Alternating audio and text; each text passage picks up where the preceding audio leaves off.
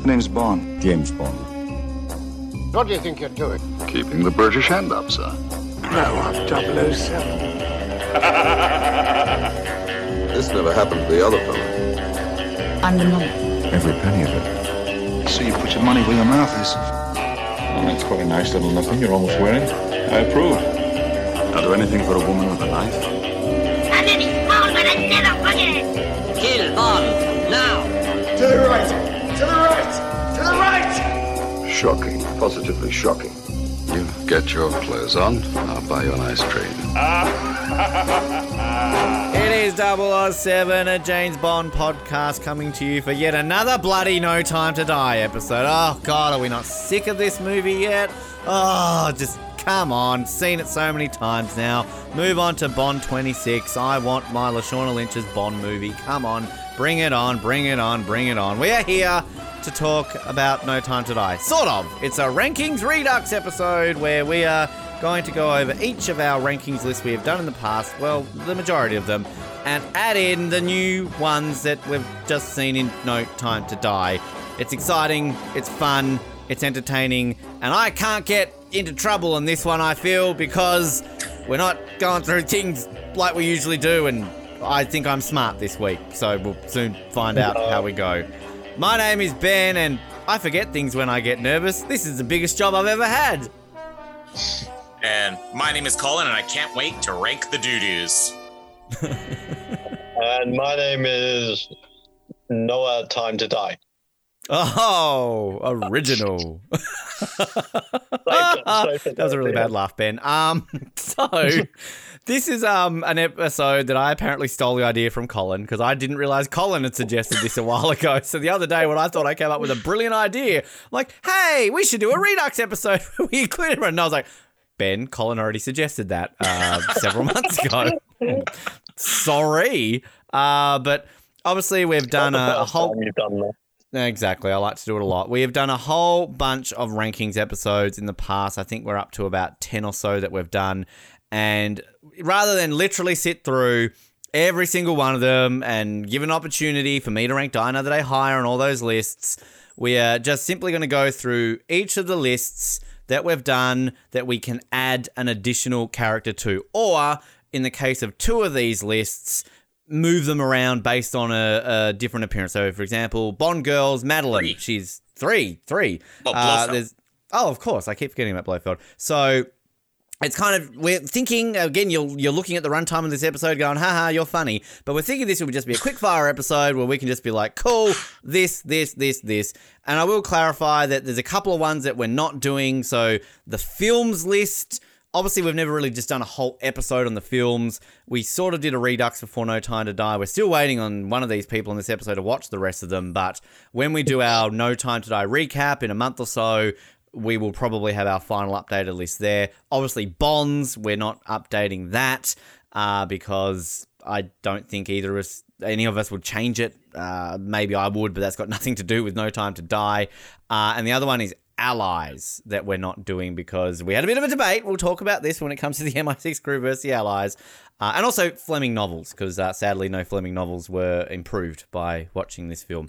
So maybe, I don't know. But I'm excited to do this one because I feel like I'm not going to get into trouble much. Maybe one. Famous last words. I'm not going to get into trouble much. Ben Waterworth. It's on a t-shirt. So... yeah. I don't know if Colin know anyway. I don't know. We usually go around. I don't usually tell you to talk, but if you got anything else to add before we get into this. Well, since you insist that I talk, Ben. Talk, Colin! This is exciting because it's weird. The first time I watched this movie, coming out of it, after we finish our recording, I'm immediately thinking, all right, so where would I move Madeline? Okay, so where would... Cyclops be, and where would Tanner be now? So that's sort of always on my mind. And even when I do a rewatch of the Bond movies, I'm always thinking, oh, I probably should have put this secondary Bond girl here, and this henchman deserved to be here instead. So we're just going to start a new category here on revising whatever we've done before, because our opinions are apparently always changing. Yeah, I mean, it is still early. We're still on the No Time to Die train. Like, Ben only saw it for the first time like 2 days ago. So it's still early, and that can change a lot. But I don't know if you guys felt this, but when I went back over all these lists, I'm like, did we put that person there? Like, what the? So we're only adding No Time to Die people. We're not changing our old list. But maybe in for the 10-year anniversary of 007, we need to just redo all the list. Because I'm thinking like, what? That person was here. That person was there. What was going on? So it was pretty easy to slide these characters in. But then I was also thinking, well, they're better than this person because that person should never have been that high or low or whatever. So it was interesting to go back and look at these lists again. But it's fun that we can slide these in. I completely agree. And I think that that's a great idea. Maybe our 10-year, because we're happy 5-year anniversary, everybody. 6-year anniversary. So we're actually only 4 years away from our 10-year anniversary. Go us. I'll be dead. Yeah. And the one thing that I'm really hoping to do, which will be a fun, I think it'll be more of a reveal episode because I'll have to work out the averages. But once we sort of get to the end of it, and we've kind of got now a list of the lists that we've got left to do. So I think kind of once we get to that, we're not just going to be ranking the colors of the trees of James Bond. Maybe. Although actually one that I thought of, just randomly saying this on air, both of you, we could rank the villain deaths. That's kind of a cool one. That's one we haven't thought of before. I don't think we'll ever run out of rankings. We'll always come up with new ones. But the idea that I would like to have, and I think we've talked about it before, is ultimately we have our average list of the films, right? But like I would love to compile every ranking and like work out where every movie features on each of the lists and then kind of have our overall, like these are 30 rankings episodes. So The Spy Who Loved Me ultimately is the average number one because it's got the height, you know what I mean? So like kind of just work out that on it. Because like that is a weird way of doing an overall rankings sort of thing for films. But I think that would be kind of a cool project because maybe... That sounds like a job for Ben Waterworth. It is. You're doing the math on that, right? I have no life, so it's all good. I can do that. But yeah, Noah pointed out a very good point there. To clarify, we're not shuffling anything else. It's only literally inserting a No Time to Die person or person song, I guess, pre-title sequence into that list. And the only time we can move something or somebody is in the case of those three lists, villains, the MI6 crew, and the Bond girl. And I will say right now, some of those lists, I've just kept the same thing at the same number. I haven't moved them up or down. So, and I haven't moved anyone down either. So it's not like, oh, Madeline Swan, she sucked. I'm moving her down 4 spots. So going through that one. So I'm going to do these in order of when we did them. So that means the first one we're going to do is songs. That was the first one after... Well, we're starting off with a banger, aren't we? That's after... And also, we'll clarify that one of the sort of the major ones we haven't really done in terms of secondary allies and Felixes, we debated maybe doing Felix first, but we thought, no, we'll do this, and then Felixes will be our next episode, which, of course, comes into play. That from that point on, we can include... Everything going forward, we can just have No Time to Die. So we get them done now, and then... Exactamundo. So... Song. All right. I'll start because that's, I think, how it works. Actually, before we do this, let's get in the mood. Just let's play a good song right now. Okay. Also, just want to point out, I officially have the actual tally now of how many times we've played that song on 007, so I can... we don't need to know. I'm going to tell you, I don't know what episode we're going to reveal it on, but I'll get there. So, No Time to Die, the song. Look, it improved for me watching the film. I think the lyrics, as I said in our spoiler episode, work a lot better when you watch it. Title credits, it kind of improves it, but again, the title credits we said are kind of like, they're okay. The use of the score in the film is great. It's one of the ones we've had recently that works really well. But as is going to be the case with most of these lists, I work my way from the bottom up. So I'm literally like, it's better than that, it's better than that, it's better than that, it's better than that. And I kind of get to a point where I'm like,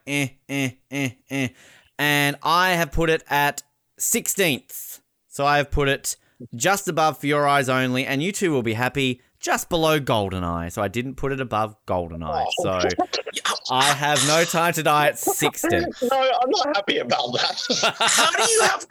I'm sure we've had this conversation multiple times, but how did you have GoldenEye that low? We're not getting into this. I just listened to that episode like a month or so ago. You can hear it. It's going to be on one of the best ofs. You bagging me out. So, yeah.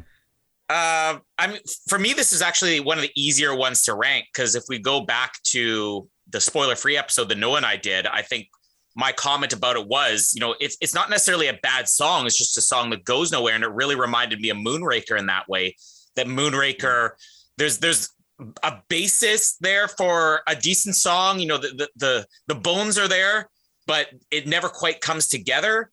If I'm going to choose between Moonraker and No Time to Die, I'm probably going to choose Moonraker just because I think Shirley Bassey's vocals are better. But both of the songs are pretty much the same to me. So I'm putting No Time to Die at 20 overall, which is going to be just below Moonraker and just above License to Kill. All right. Ooh la la. Ooh la la. Ooh la la. My big debate was, should it be 24th, 23rd, or 22nd? So that was my internal struggle. So I really had to battle it out in my head. The battle of the bonds between The Writings on the Wall, Die Another Day, and No Time to Die. Kept weighing back and forth. Is it better than Die Another Day? Because that's a terrible song. Completely disagree. The title sequence. To me, this is one of the few ones that is so mismatched. It doesn't fit at all with the title sequence.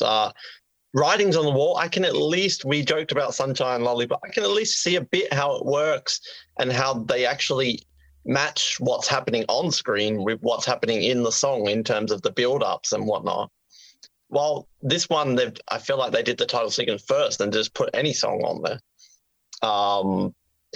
So the only reason that it's becoming 22 for me, above Die Another Day and The Writings on the Wall. The only reason it's becoming 22 over those other ones is because it worked in the score. In the score, I thought it was really good, but I really do not like this song. And it also doesn't have falsetto. That's good. But it really needed that big chorus, and it didn't deliver. It's a crap song, but it's better than Die Another Day, Writings on the Wall. All right. One thing I do want to say. No. Okay, fine. You host Play this. then. I'm Go playing ahead, this first. Playing this first.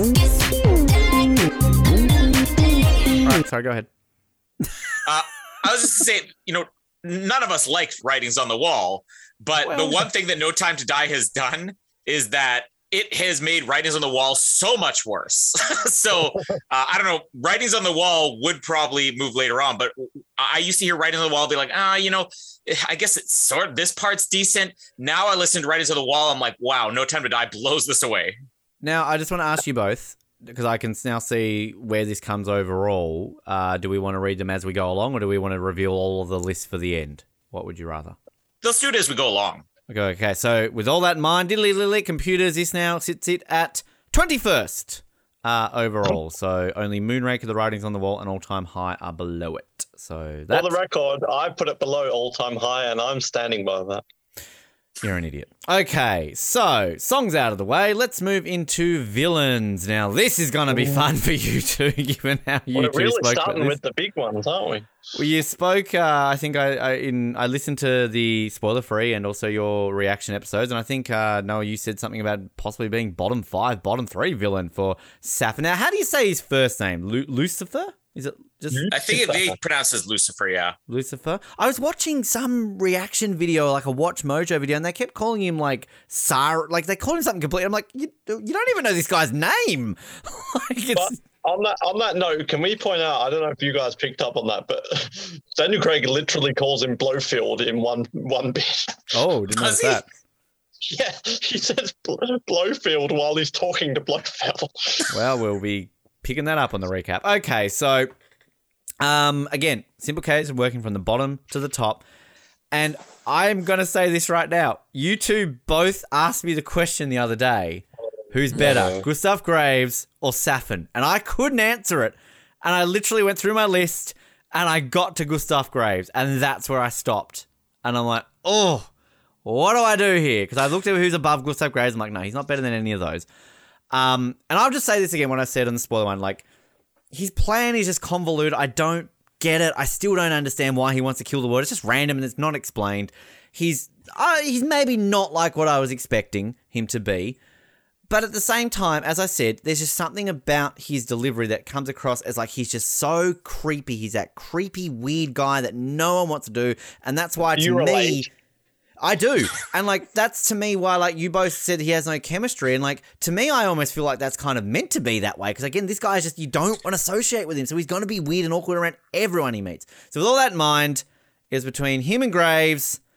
And then I actually looked at who was around Graves, and that was Renard. And I'm like, oh, but Graves, Renard.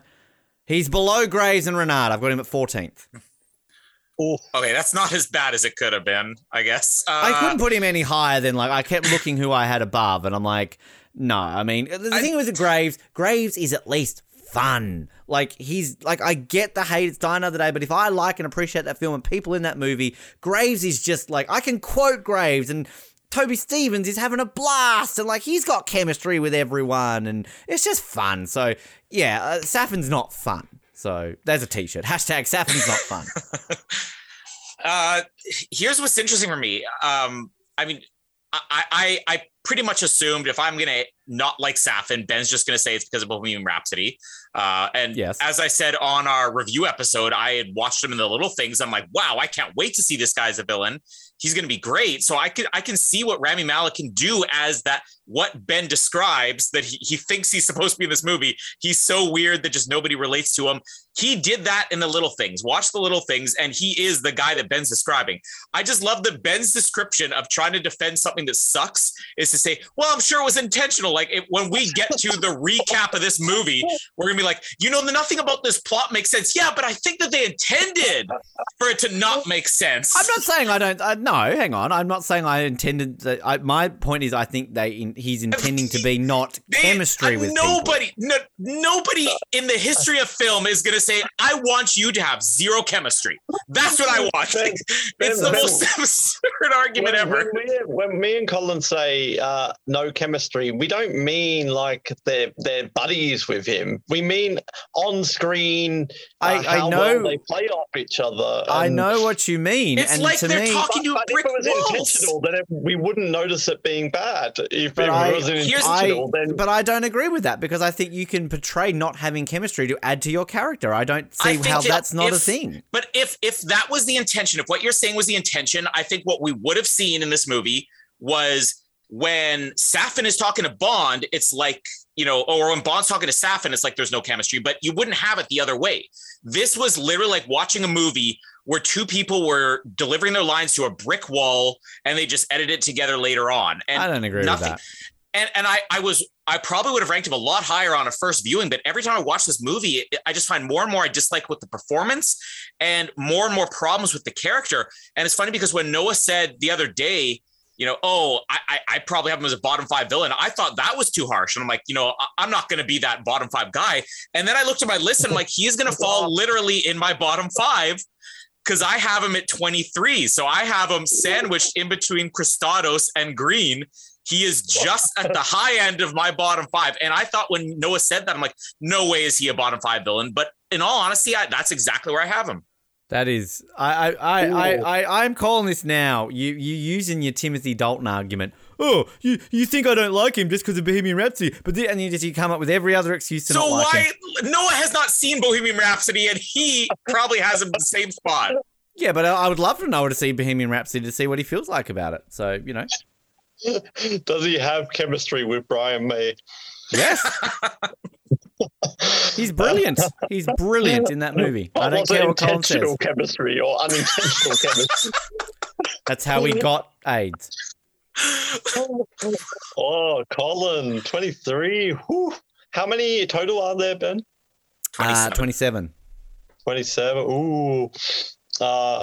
Was it above Green or below Green? Above Green. Thankfully. Fair. Because Green had more chemistry. I mean, he does. Does he? Green and Elvis had chemistry. Don't worry, I'm not going to be one of those Reddit Quantum of Solace hipster defenders. I saw that video you mentioned a while ago, by the way. It popped up on my YouTube. Defending Quantum of Solace, an essay, or something like that. So I already said my piece about why I didn't like Safin in our spoiler episode, and I'm not a fan. But then Colin has completely destroyed Safin for me when he brought up the fact that it felt like Safin recorded all of his scenes on his own on a green screen. I went back today and watched the film, or like parts of the film, and I cannot unsee that. I think for the rest of my life, I'm never going to be able to unsee the idea that Rami Malek is on some green screen and wasn't actually there during the scenes, because that's such a good call. Like, he's so unattached to this film. It's like, who is he? And like, yeah, that's a great call. And his chemistry, I don't get the argument. And if it was intentional, then we wouldn't be calling it out as bad. We would be saying, wow, he's this really cold, distant character. But it seems more behind the scenes acting than it does in intentional directorial decision. The scene with him and Madeline, you could just cut. It's just there. Even when he's calling Valdo on the phone, it's a bit weird. And then the end. The only thing I'm giving Safin, I absolutely love at the end where he says, yes, what does he say? Yes, Madeline. Yes, Mathilde. And then Ben, it's funny you mentioned villain deaths, because I absolutely love Safin's death. Like, when did we ever get a Bond villain just being like, bang, bang? Like, but that's the problem with Safin, and this is more for our recap episode, is this film didn't need a villain, but they felt they had to have a villain in it. So he's almost such second fiddle to the plot they wanted was Bond's death. So it's almost just his death is kind of poetic. It's just like, bang, bang, villain's dead. That he means nothing to this film. They didn't even want a villain in this film, really. But I'm going to put Safin at 21, which puts him above Dominic Green, but below Carl Stromberg and just above Kamal Khan. And also Gustav Graves. You have Gustav He Graves. is below Gustav Graves, yeah. We all agree Yes. Graves is better. Yeah, that's saying something. When you just said about kill him, it doesn't mean. I'm just thinking of GoldenEye the writer. That kill him. It means nothing to me. Like, just get rid of him. Get him out of there. Or Ben Lyman. Right. So, diddly potatoes. His ranking puts him at 19th. Ooh, So who's he sandwiched between? he's just above Carl Stromberg and just below Gustav Graves. He gets to save his spot. Oh, what? Wait, but we all ranked him higher than Graves. How's that possible? Oh, sorry, we You all didn't ranked rank- lower than Graves. Yeah, you did. You ranked you've got Graves. You've both got Graves at 20. And So how does Graves end up lower than him? He doesn't. Graves is one spot above him. Oh, I thought. Okay, so I read that differently. Yeah, God, Colin, speak English. Stromberg is not great, but Stromberg was robbed. He's better than I Safin. don't agree. That Don't agree. was one of the things that we also said on our spoiler-free episode, was that Safin's just sort of a Stromberg, I listened to that and I was kind of like, yeah, I kind of see what you're going there with that. All right, now this is one that Noah was never on the episode with us on, the one he wasn't with us, and sent in his rankings pretty recently. The pre-title sequence, which this is an interesting one now, officially the longest pre-title sequence, and it's a very mixed bag. Again, I went through the list. I went, no, it's better than that, better than that, better than that. And I kept getting higher. I'm like, oh, well, this is interesting. I got to basically the halfway point. I'm going to put this at 11. So just below License to Kill, but just ahead of Thunderball. I think the thing, if you weigh it out, that, yeah, it's not like The World Is Not Enough where the two scenes connect. This, I mean, it technically connects because she wakes up in the water, but I think flashback, like, I kind of like Colin's idea, have the flashback when he's in the office, if you're going to have the flashback. Like, again, it's a first viewing, the flashback's very effective because, like, I love the way, I didn't even mention on that, and maybe it's more in the recap, but I love that, like, French song that's playing on the speakers, and you kind of see him in the background and strolling through the forest. It's creepy, it's sinister, like, oh, God, what's going on here? But then it's just kind of by the time you get into this epic chase, and by the way, Colin, it's Italy, all right? I looked it up and triple checked. Yeah, but this is, again, my question, though. They say she's buried at the Acropolis, so is that a plot hole in the movie? No, because the Acropolis you're thinking of is a tourist attraction. An Acropolis in general is a place where people are buried. So that is, I can see your confusion, because the Acropolis is a landmark. But yeah, anyway. So I wanted to feel I was right. My two dads argue with each other. I was right for once. I never said you weren't right. I just said, but they said the Acropolis. But like, it's kind of, you get to everything that's happening there and you almost forget that we literally had a pre-title scene almost. So, but like all the stuff we get in Italy is epic. It's great. Like it's emotional. I mean, I'm literally crying twice in the opening of this movie and the things, but to me, it's not top 10. It's just outside the top 10. And that's, if you took away the flashback, it's easily a top 10. But it's there and that kind of affects it. But it also doesn't weigh it down to the point where it's a bottom one for me. So 11th. We're actually going to be very similar in at least our positioning here. For me, the biggest conflict I had was, do I judge this because those two scenes don't mesh well together? Or should I judge whatever is the best part of that and say, where would this be? Because there's other pre-title scenes. I mean, let's take Live and Let Die. I actually have Live and Let Die, I think, at number 8. And yet, if you were to take just one of those scenes, you could cut one of those scenes out and it's not going to affect things.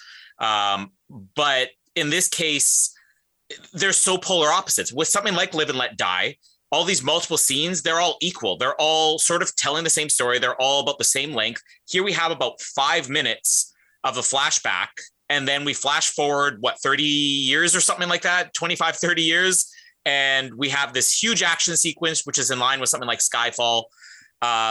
When I kind of looked at the list and figured, if I were to just do the Italy stuff, the Acropolis sequence, if I were to just do that, where would I rank it? And then I figured, okay, well, if I were to just do the flashback, where would I rank it? I thought the flashback part would have been a lot lower, but then I sort of looked to where I had Casino Royale on my list, which is also just a very brief flashback scene. And I'm going to say the flashback scene's done well. If you were to have actually built that into something in the movie, I think that would have been a lot more memorable. If the mask would have factored in more, if the connection between Madeline and Safin had actually meant something in the movie and not just been a throwaway masked man written on a piece of paper, then maybe it would have meant something. I could see that this would have landed pretty much at the same spot on my list, whether it was split or whether it was included as a whole. So either way, I don't think that it really tops the ones I have higher than it. It doesn't really get any knocks against it for the lower. So I'm putting it right at number 10. Which is going to be one spot above Casino Royale, only because the action bumps it up, and one spot below Moonraker, because Moonraker doesn't have the disjointed stuff dragging it down. Yeah, I mean, both of you have echoed my opinion that it's just the flashback, and then the other thing is just so disjointed. And I'm almost saying, you're saying put it in The Office. I'm saying don't have the flashback. I could do without it. I'd be interested to see a re-edit of this film without that scene and whether or not it really affects anything.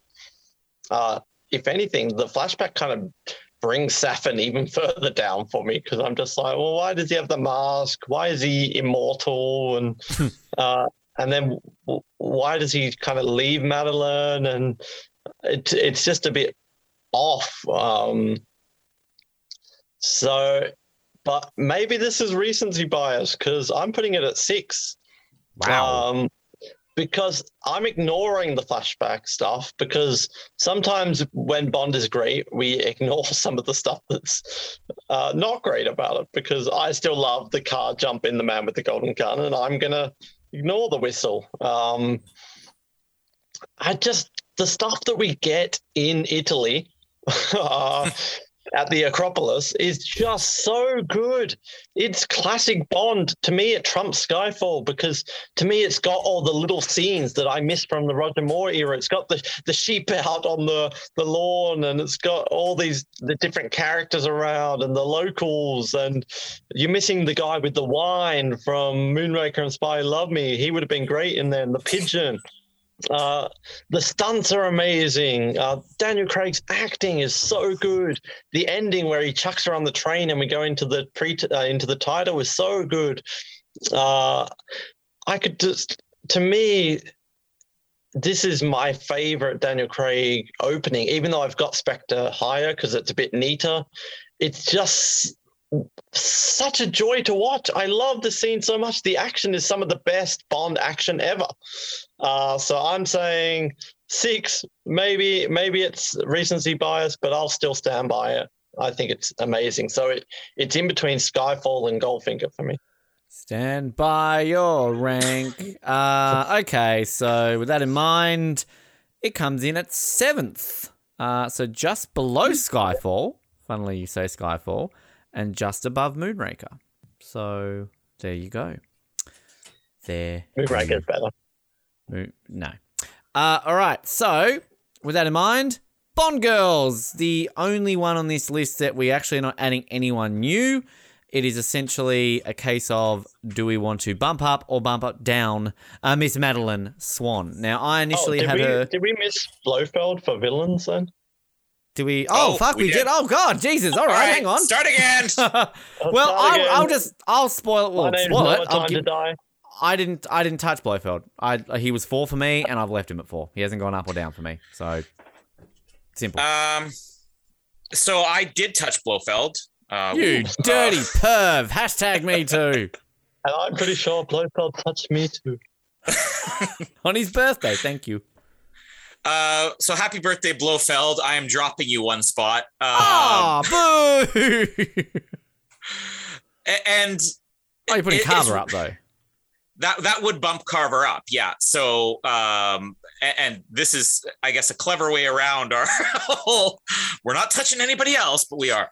But like, honestly, I think I said it in our last episode too. Spectre, Blofeld just goes down for me now after watching No Time to Die. And it's partly because he is so good in No Time to Die that I wish we got a little bit more of that in Spectre. But then at the same time, the problem is he just doesn't belong in No Time to Die at all. Or if he does, he belongs as a bigger role. So I think the unfortunate thing is that whereas we have characters that make multiple appearances, let's take when we eventually get there in a week or two, Jeffrey Wright, we rank the Felixes maybe, his multiple appearances really help him. This is an unfortunate circumstance where Blofeld had two opportunities, and this isn't against Christoph Waltz, but they had 2 chances to get Blofeld right, and they kind of blew it both times. So, and I still love what Christoph Waltz does with the performance, so it's not going to be that much of a change, but really, No Time to Die does not help Spectre as far as Blofeld goes, and No Time to Die doesn't help No Time to Die as far as Blofeld goes. Boo. But, Colin, I don't want you to go. Wow. Okay. Sorry. No. Yes, your turn. Yes. Well, happy birthday, Blofeld. I'm moving you down 3 spots. Get fucked! This is, as Colin said, a cheeky getaway around moving our old rankings, kind of, because when I looked at my list and I said I had Christoph Waltz Blofeld at 5th, that was definitely recency biased, 100%. So what number are you at now? Sorry. So I'm putting him in 8th now. Okay. So I've got to work out math here. So you got to move him up. So 8th. So Silver's at 5. Yeah. Who is 7? So Kleb is now at 6. Yeah. And that means that Donald Pleasance is at 7th. And then Christoph Waltz is 8th. And then Zoran 9th. Yeah. Goldfinger 10th. Okay. All right. Gotcha. So hang on. All right. Yeah. So does he move? He dropped 3 spots for me. And it's funny because Colin and I almost completely disagree with you, even though we both dropped him. Because to me, I don't like his No Time to Die performance. I think it was phoned in, and it makes me more annoyed than it makes me happy to watch it. I'm just like, well, this was a wasted opportunity. It ruins everything that happened before. It makes me think he should have just been the main villain for 2 films in a row. And also in hindsight, I hate all the brother stuff. I know we said we weren't changing the past, but so he's great. But to me, it's kind of Blofeld blue balls. Like I want to go all out with Blofeld, and it feels like I'm being held back. So I get Blofeld blue balls, and it just makes me more frustrated. But he's still great. I mean, it's Christoph Waltz. I didn't really add anything on why I haven't moved him. I couldn't disagree with either of you more. I love Spectre. He's brilliant in Spectre. You get enough of him in this movie. I think you guys are completely gelling over the traditional Bond stuff of him just being an evil prick and doing dumb things like, oh, I've got a bionic eye, I'm going to have you at a party, I'm going to blow you up, I'm going to find every single way to try and kill you at the grave, and like, it was me, James, I had the bomb there for you, ready to go. Like, classic Bond, just I'm going to plant a bomb at the grave of somebody that you love to kill you. Confused more than anything. But I just love that, and I love the birthday party scene with the freaking eye. Like, again, like... Try saying that a week ago before you see the movie and you thinking that you weirdly love it. And it's like, it's Blofeld's birthday party. Come on. And I love the scene with him and Bond. I disagree with you. He's not phoning it in. I love just the way he is. And I love his little cage that he goes when he's going down his little corridor. And I love his little, like, it was like, thank you, happy birthday, like little moment. And the only thing that I feel robbed about him in this movie is I think his death is a little weak. Like killing off Blofeld by just kind of looking, oh, he's there, all right, moving on. Weak.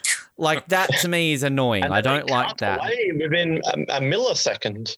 And I think a lot of what you were saying in the episodes about how have Safin as a henchman to Blofeld. Yeah, I think that would improve it and still have Blofeld as a big bad. I think, yeah, absolutely. But I still think he's just so engaging. He's so amazing. I love him in Spectre. I think just kind of complements it. And he just even goes even crazier in this movie. So yeah, I can't put him up because I mean, who's above him? I won't touch, and there's no way to drop him. So anyway, long story short, though, he's now dropped to 7th. He was 4th. And now he's 7th. Ooh. So he's actually equal with Goldfinger, but Goldfinger goes above him because Goldfinger had the highest rank of a 3. Colin ranked Goldfinger at 3, and I only ranked Blofeld at 4 as the highest. So Electra King, Gainer, she goes up to 4th. Yes. Good for Donald Pleasance is now the highest Blofeld. He moves up to 5th. So there you go.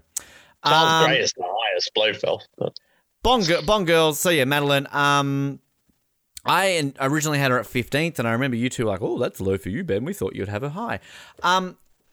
It's a tricky one because I can't remember if it was which one of you said on the episode the other day about how she's almost like a traditional Bond girl in this film to a point because she's missing for so much from it. But then the other one of you said like, well, we miss having that traditional Bond girl. So I can understand on both levels. Nick Chista made a very interesting point, and he said that he just doesn't buy the Madeline Bond. He doesn't feel they have the chemistry, and I don't fully agree with that. And like you two are going to laugh at me the way I say this because you know how critical I am of the Vesper Bond love story. But Bond has so much more chemistry with Vesper. Even though I don't, that whole other kettle of fish. But like, yeah, this one's just interesting to me because I like her. And I think that Léa Seydoux brilliant in this movie. I've rewatched the death scene a couple of times and just underrated by Léa Seydoux. Like it's all about Craig in that scene, but like Léa Seydoux brilliant. And even that scene, I know you two aren't a fan of Safin and that, but even that just scene with Safin when she looks at the mask and reacts, and when she's on the train, and even like in the car when she's just going about like, why would I lie to you? Blah, blah, blah, blah, blah. I don't get this whole notion of it being a secret. Why is it a secret that she had a masked guy killing her mother? Why is that a secret? I don't get the secret and thing. She already told him that story. Yeah. And I hate Daddy Bond. I hate this storyline. And that's one thing that pissed me off what you just said, Noah. Oh, I don't like the brother thing. It's gelled over and forgotten about in the second movie quickly. And this whole thing's about Daddy Bond. Ugh! Anyway, so long story short, I've bumped her up, but I got it. I was like, oh, does she become a top 10? But I look at my... I looked at my top 10, and my 10th is Pam Bouvier, my 9th is Tiffany Case. Oh, she's better than them. I enjoy both of them so much more. So no, 11th. I've got Madeline at 11th. Well, I had Madeline 11th before, and I have her 11 now. But the funny thing is, I have a completely different take on this character now. This isn't a situation like Christoph Waltz Blofeld, where my opinion of her has worsened with Spectre. I feel like it's actually slightly improved. And in No Time to Die, I love what they do with her in No Time to Die because it is forget about the fact that she's gone from the movie for an hour. It's like she's playing a completely different character. I like that in No Time to Die, there wasn't really a fear with her, and here she's afraid. That the problem though is that it's great for a performance because you get to see her do something different, but as far as the plot goes, it just makes no sense why she's afraid again. So No Time to Die, the more I watch this movie, the more I feel like everything cancels itself out. There are things with the performances and the action and the story that you just love. And then you think about, well, does this make any sense? You're like, nah, that kind of brings it back down again. So she basically settles in the exact same spot for me. But I will say, I don't think that I buy the love story with them and Spectre to the level of Tracy. I don't get, if we had never had No Time to Die and this just ended, oh, she's supposed to be Tracy, this is the one that he ends up with, that I don't buy. But I buy it a lot more in this movie. And it's because of what they do with Bond in this. And it's less to do with Madeline and what they do with Bond. Because they bring this all back around to that whole idea about Bond not trusting anybody. And you see how easy it is for him to lose that trust. It's absurd that Blofeld would just know, hey, just put, or drop Madeline's name on a phone call along with the word Spectre. That's absurd. But seeing Bond's reaction to this, it fits so perfectly with Bond's character. And the scenes that they have, I mean, now it takes 2 movies to accomplish what they accomplished in one and on Her Majesty's Secret Service. But overall, as far as the rankings go, no change at all. But the completely different character we got is worthy of an 11th spot. Yeah, I had her at 10th and I'm keeping her at 10th. But it's kind of funny because I also agree with Colin. I'm not keeping her there because she stayed the same. I'm almost keeping her there because she's almost earned her spot rather than lowering her spot. Because it's funny because I don't view her as the Bond girl in this film. Like she is the Bond girl, but it just doesn't feel like, she feels more like the Bond wife. Like I don't think of this as even having a Bond girl. It's so different to what we've seen, and I don't like different in Bond, but I've gotten used to it. So I feel like 10th, she can't be higher. I think she can't be a 5 or a 6. But I don't know. I completely disagree with Nick Chester. I think the chemistry is off the charts in this film. Like, I agree, Colin. I didn't buy it in Spectre. I'm like, Vespa had much more chemistry. But this film, from the opening scenes, it's off the charts. And then in the house, and at the end, I don't know what he's saying. But yeah, like, I think she's warranted a 10th spot, but she's not warranted as an all-time great. She's there. This film really showed a different perspective. And perspective.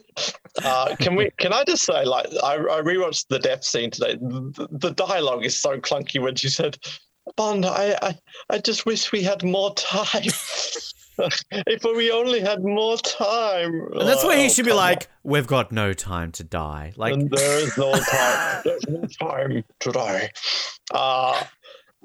But yeah, like, it really works with the daughter. But I don't want to go down this rabbit hole because maybe we save this for the recap. But I don't know how you guys feel, but I kind of loved in the pre-title sequence where she was a Spectre agent. Like, that was so Fleming.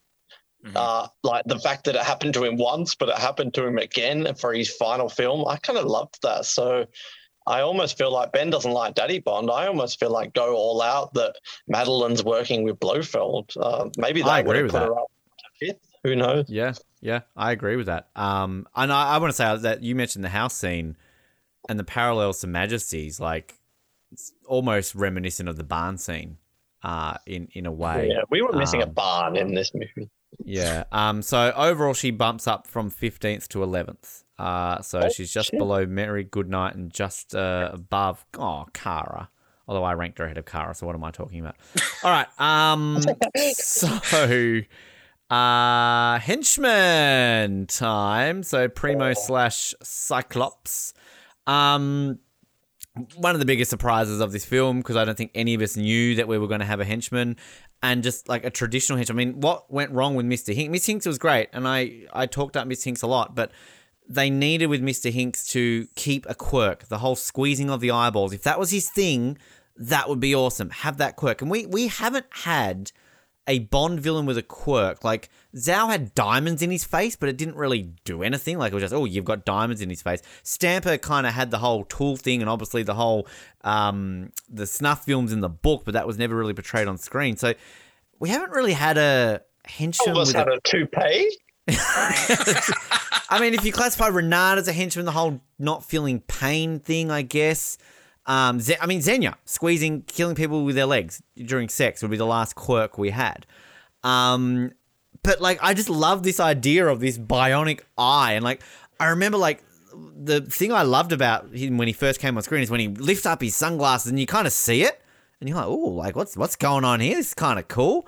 And then, like, he's interesting because you kind of don't know what side he's on. Is he with Spectre or is he with Safin? And then kind of he alternates. And then I like the whole situation where he's like that bit with I was about to call him Vlad, but Valdo, when he's like on the phone and he's like, oh, oopsie, I dropped my thing, and he's like, so will this kill everyone? Like, he's kind of just there, and his death scene is awesome.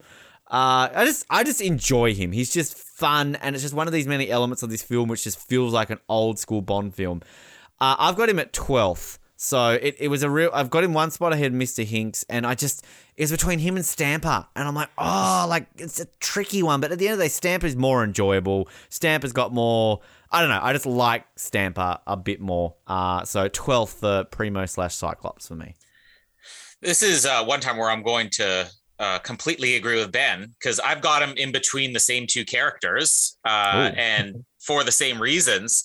I think the only thing that really changed for me, because one of the things that Noah and I talked about before Ben had seen this movie was the surprise of this. And I can't remember if you agree with me, Noah, but I said, he's not an all-time great henchman, but it's just great that he is a proper henchman. And then every time I've seen this movie, there's more and more I appreciate about him. And there's few cases where I think that happens, where there's a character you're like, oh yeah, they were okay. And then you watch them like, no, actually, I really love this character. But the thing I was having trouble separating was, is it the gimmick of the bionic eye that I love? So the last time I watched this movie, I tried to ignore the bionic eye. And I just have to say, along with Stamper, or the guy that plays Stamper, it's this guy's performance that I really love. Take the bionic eye out of this movie. This guy's intense. He's creepy. He's, intimidating. He's cool. He is very much like a Stamper. He is better than Hinks. He's dangerous. Like Kincaid. And by the way, I rewatched Skyfall and I stand by that. This man doesn't even flinch when he kills somebody. He's the man who taught James Bond how to shoot. So yeah, there'll be no change in my opinion on Kincaid. But yeah, I really appreciate this more and more. If we do a 10-year revised version, I wouldn't be surprised if, Primo Cyclops could potentially even become a top 10. But as for now, I'm going to put him just below Stamper and just above Hinks. And that's to confirm that's 13th for you? 13 for me, yeah. Okay.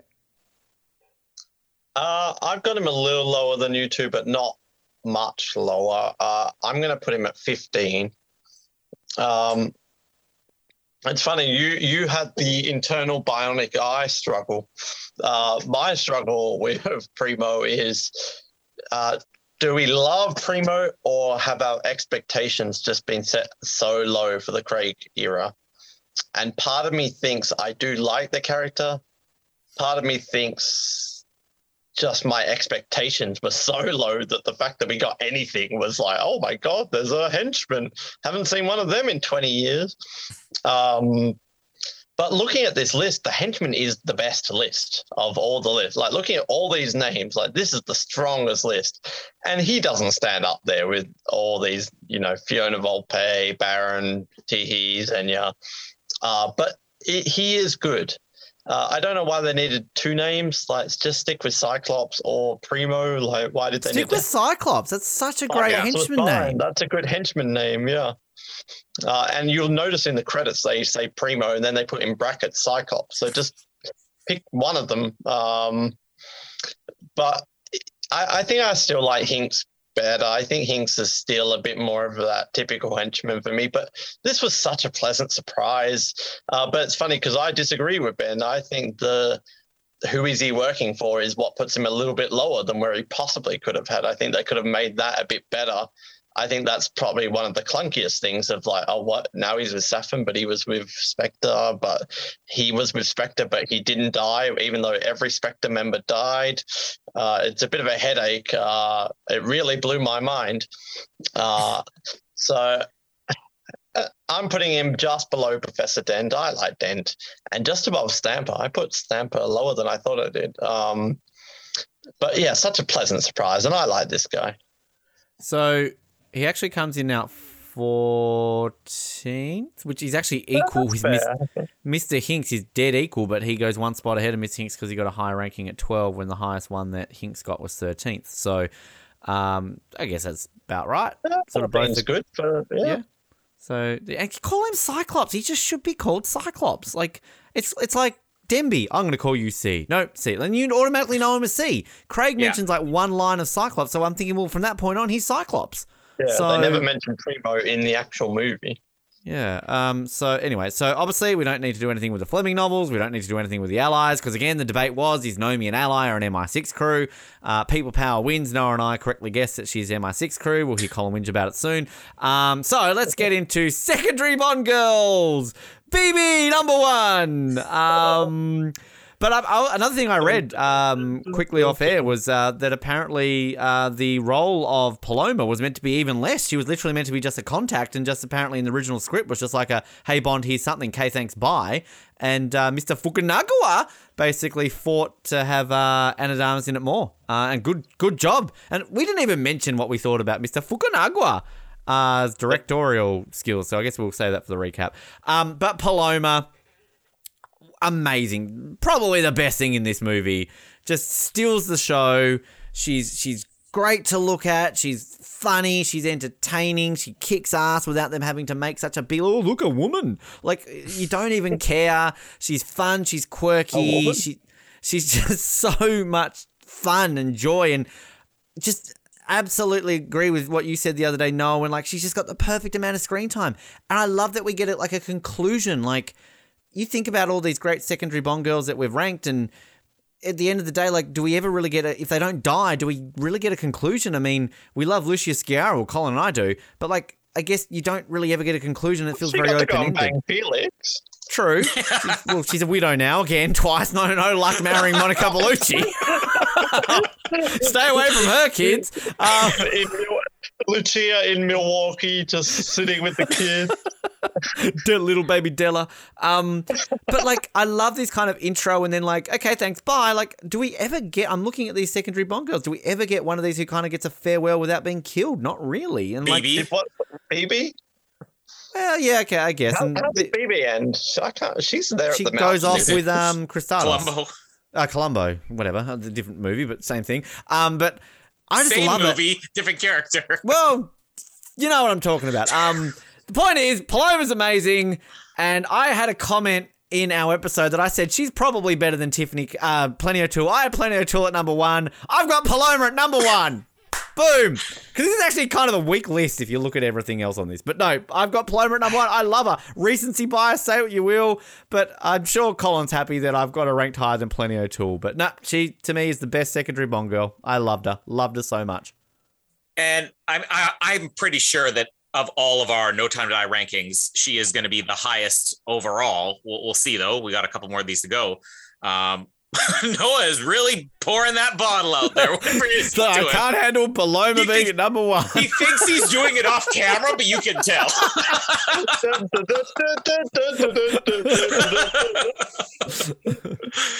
But for me, I mean, he's been training for 3 weeks. For me, I had Paris Carver number 1. And my dilemma was, well, Paris Carver, like, her storyline is so tragic. There's a lot there. There's not really a storyline for Paloma, but the character is so much there. And really, when it came down to it, I mean, we all talked about the one disconnect with Paris Carver is that Terry Hatcher's performance is not quite what it could have been. Ana de Armas's performance is better than what this character is written as. And this character is written incredibly. Like there's so much personality in the script and in the performance. So we have a match. I've got her at number 1 too. I'm curious if we're gonna have a three-way match. A three-way match. Ooh. We've never had a three-way number one ever. Threesome number 1. Come on, Ben. On 007, have we ever had a threesome? Well, I mean, you probably wouldn't remember it because you were drunk, but let's just say yes. We watched porn, but me and Colin didn't consent to that, though. Memories. We that was non-consensual. I porn raped you. I just want to really make a deep apology to someone because she worked really hard to win that gold medal just to be baby, the shortest lived number 1 position in the history of 007, and she worked so hard for that gold medal. But Paloma is my number 1, which means BB triple match is officially the shortest lived number 1 character in James 007 history. Yeah, I feel bad for BB. I almost want to put Paloma lower just for BB's sake. It's not so sad that BB made it to number 1. She's already not number 1. Poor BB. She wants to win the gold. No. Everyone, go out and buy her an ice cream. Yeah, echo everything you guys say. And I'm also going to say hottest Bond girl of all time. Hands down, I think. I'm obsessed with Paloma. She's funny, she's charismatic, she's sexy, she does the action. As Ben said, she's a woman without a woman. She's an alcoholic. She checks all those boxes. No one wants a date with this woman. Yeah, she really ticks all the boxes because she hangs out in Cuba with delicatados for Ben. She's an alcoholic for Noah, and she hangs out with older men for Colin. So she ticks all of our boxes. But yeah, it's like I don't get these people saying do the Paloma spin-off. Like less is more. Her screen time was perfect. Like that leaves you wanting more, and that's better than the whole Paloma movie. Good job to Fukunaga to put her in for more, like Roger Moore, because she has. Okay, I'm going to throw this out, and maybe I'm drunk, and you guys tell me if I'm drunk or sober. You're drunk. Does she have the best chemistry with Craig out of every female he ever interacted with? Maybe. I don't know. It's tough between him and Vesper, but you might be onto something there. Yeah, I could see that. So, and the Cuba scene, that's one of Craig's best scenes. Like, make Bond 26 that scene for a whole movie. Like, the tone was perfect. Feel bad for BB, but I don't think this is recency bias. You mentioned recency bias, Ben. I think in 10 years, Paloma's still there. And it's kind of crazy that Bond 25 gives her the number 1 all around the board. But the people love Paloma. She was universally loved. So she deserves that number 1 spot. So rip BB. Oh, she wanted to win. She didn't get it. So. And Paloma trained 3 days for this, too. Yeah, exactly. So, I mean, we don't need to work that out. She's number 1 on the list. So good job. Paloma Faith. All right. So, secondary villain, another one that I think surprised us a little bit. And this is where we sort of discuss Valdo, Logan Ash, which is which. So, we've got Valdo as a secondary villain, Logan Ash as a secondary henchman. Again, the secondary villain one, actually, the more I looked over, I'm like, this is kind of a weak list. This is kind of... It surprised me how high I've got him, and I think it just came down to the fact that it's like, well, actually, I like him better than all of these people. I've got him at number 3. I really just enjoy, from the second he's on the screen, I'm like, oh, it's like Boris, but awesome. I'm like, well, Boris is awesome, but just I love the whole thing with the soup, and then the line on the yes, I like animals, and then even the whole dropping the USB thing in the floor, even when they're like, which one of you is Valdo, and he's like, oh, me. It's like, you open the thing to get what? The thing. And it's like, oh, I need extra person. And just you guys mentioned about sort of the bits when he's just getting abused all the time. It's like, will you shut him up, and bang on the face, and just he's just fun. And I've got him above Miranda Frost because I literally came down to, I got up to Miranda Frost and I'm like, he's so much better than Miranda. Like he's so much more engaging and better than Miranda Frost. And plus I wanted to do that to piss Colin off so he has to defend Die Another Day a little bit. But I've only got him below him, Boris and General Oromov, but I love him. He's great. And he fits very well with General Oromov and Boris, I think, kind of in the top three. So yeah, Valdo for me, number 3. I think the only thing I'm going to say is a knock against him is a similar thing with a lot of this movie is that his plot, his story does not really make sense. There's a lot of holes in what his purpose is, but he is such a fun character. And where I position him, really, if you look at this list, there's not that many fun characters. There are a lot of, very serious characters. And this is exactly what this movie needed. We sort of defended it on the spoiler review episode we did, is that my point was, I don't think you could have gone ahead with the rest of the humor you had in this movie if you didn't use him exactly where you did in exactly the same way you did. I really want somebody to publish the recipe for his tomato soup recipe because if it's that good, that writes the books, he can do it. Nicholas is probably working on it right now. But I'm not going to have him nearly as high as Ben. And the first thing that when you said you're ranking Ben, I immediately looked at your list and said, oh, it better not be higher than Miranda Frost, but he is. But I'm going to put him above C, which I'm going to say C actually holds up better than I thought he would the more I watched Spectre. I think I was very low on C when we originally watched it, but he definitely improves a little bit. But I mean, Valdo's so much better than C is. Not quite as good as Kronstein though. So I've got him at number 8. Wait, can we do? Oh no, never mind. So yeah, no, you're right. I was weirdly looking at your list and I didn't know my own math. Go on, no. Can we just point out that Ben has Milton Crest 5th? Oh, come on, Ben! I'm not getting into this. I'm not getting into this again, you two idiots. At least Valdo is higher than Milton Crest. Yeah, I mean, I agree with everything you guys have said. Like, he's just so much fun. And, I mean, if you guys know me, this is the kind of character I want in a Bond film. This is what's been missing. And Ben quoted like 4 lines already. I talked about Paloma and the chemistry. I'm going to say, is he going to be the most quotable character of the Craig era? He's the most fun character in the Craig era. Name one funner character in the Craig era. Paloma. Well, touche. Yeah. But I just love him, and it makes me so sad that he's been getting hate of all the characters and all the things in the Craig era. People are hating Valdo. Like, he's so good.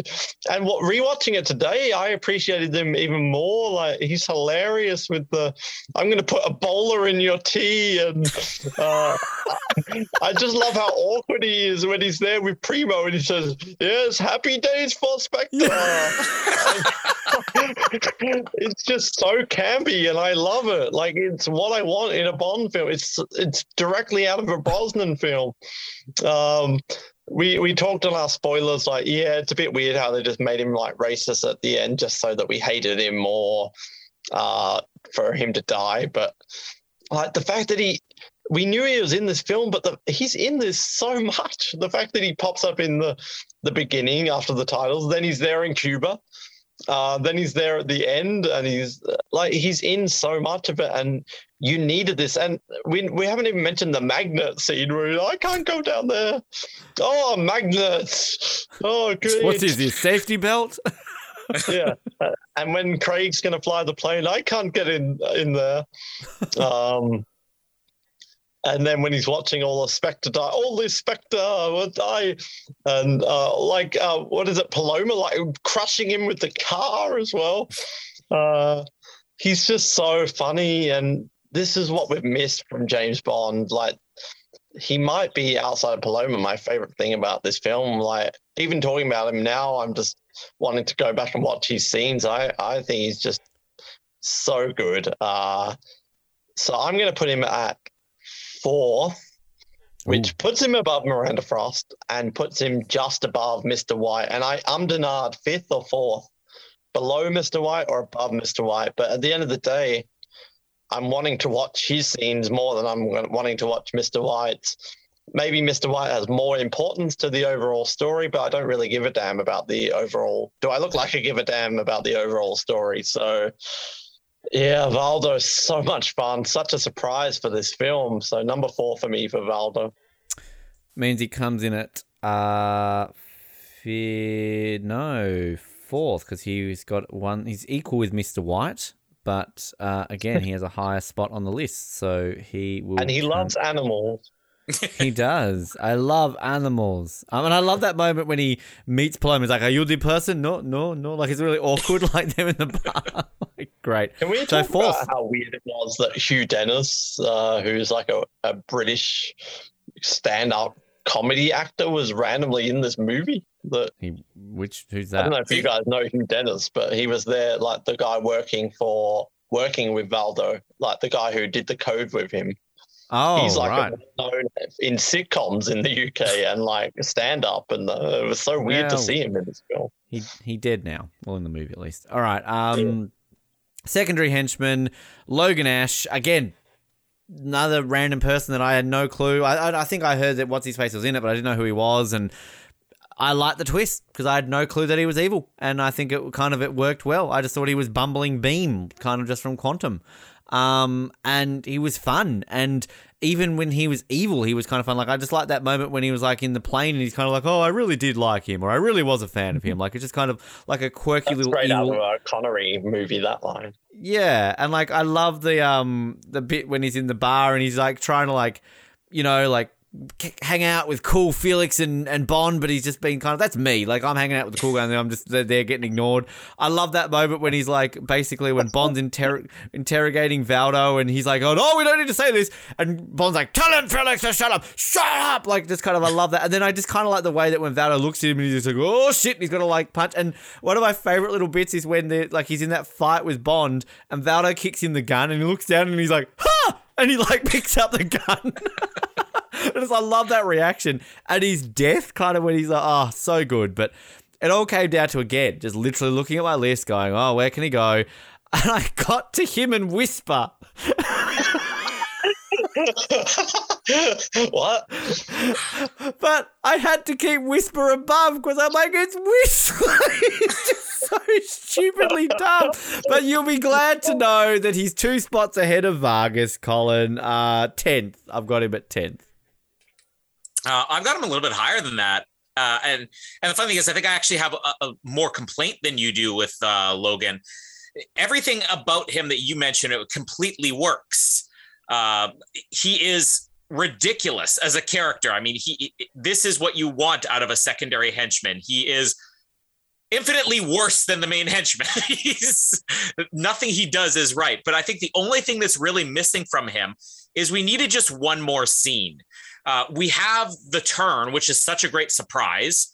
And then technically the next real scene he has is what's going to be his death scene. You get a brief moment where you see a flash of him as Q's unlocking the eyeball, but hi, how you doing, Logan Ash? That's it.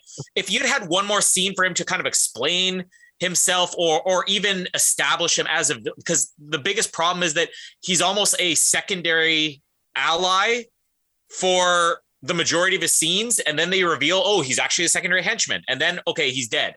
I think we just need a little bit longer for him to actually sit as a secondary henchman in this movie and belong as a secondary henchman. But still, I have him a couple spots higher than you. I've got him at number 7, so he's going to be just below Mishka and Grishka and just above Bambi and Thumper. So he's in a 5-way right now.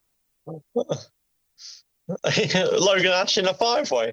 Is that the episode title? No.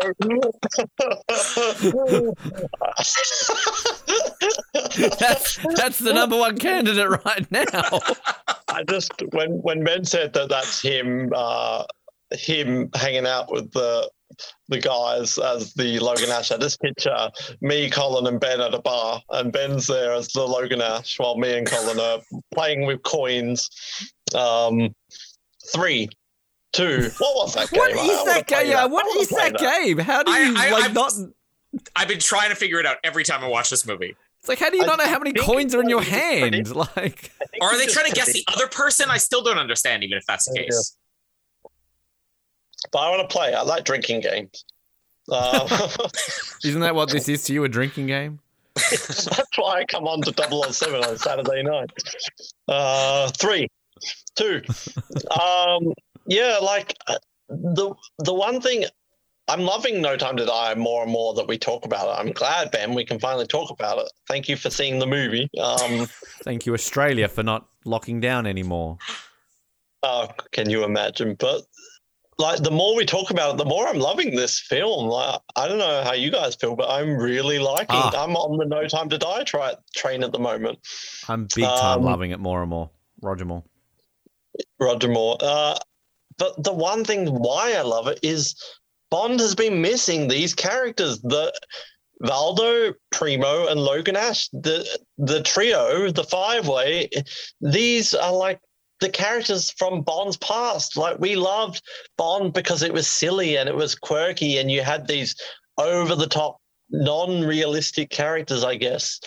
I guess I agree with Colin. Maybe you need more, but at the same time, Roger Moore. But like, at the same time, like, there's so much going on in this movie, and there's so many characters that I'm okay with what we got. But can I just say, we talked about VJ's smile. Billy Magnuson, like, I'm currently, as we speak, in the middle of some dental work, which is going to go for a long time. And at the end of it, I want a Billy Magnuson, Logan Ash smile. That's what I aspire to. Like, he's got a great smile. He smiles too much. But like, that man has a damn fine smile, right? Yeah. Ranking the smiles coming in 2022. Yeah, I'm taking Billy Magnuson. Number one. I want to take him and be like, here's my government appointed friend to the dentist, and be like, give me the Billy Magnuson. Well, it works at a hairdresser, right? Like, you can walk in there and give me the Rachel. Like, give me the Billy Magnuson. I'll take the Billy Magnuson, please. One Billy Magnuson. Yeah, that's what I want. But yeah, but this comes down to the Plenty O'Toole debate, or even the Sylvia Trench debate, is, do we love Logan Ash, or do we love Daniel Craig's lines about Logan Ash, the Book of Mormon, and he smiles too much, and because Craig is so good with it. And what does he say at the beginning? Doesn't he say, like, where'd you meet the blonde? Like, that's such a Roger Moore, Sean Connery, Pierce Brosnan line. Like, who's the blonde? But yeah, his death as well. And I'm with Ben. I'm dumb. I didn't even see the turn. But I'm going to put Logan Ash at, let's see. Making this up as we go along, I see. Stalling. I need my list. I put him at.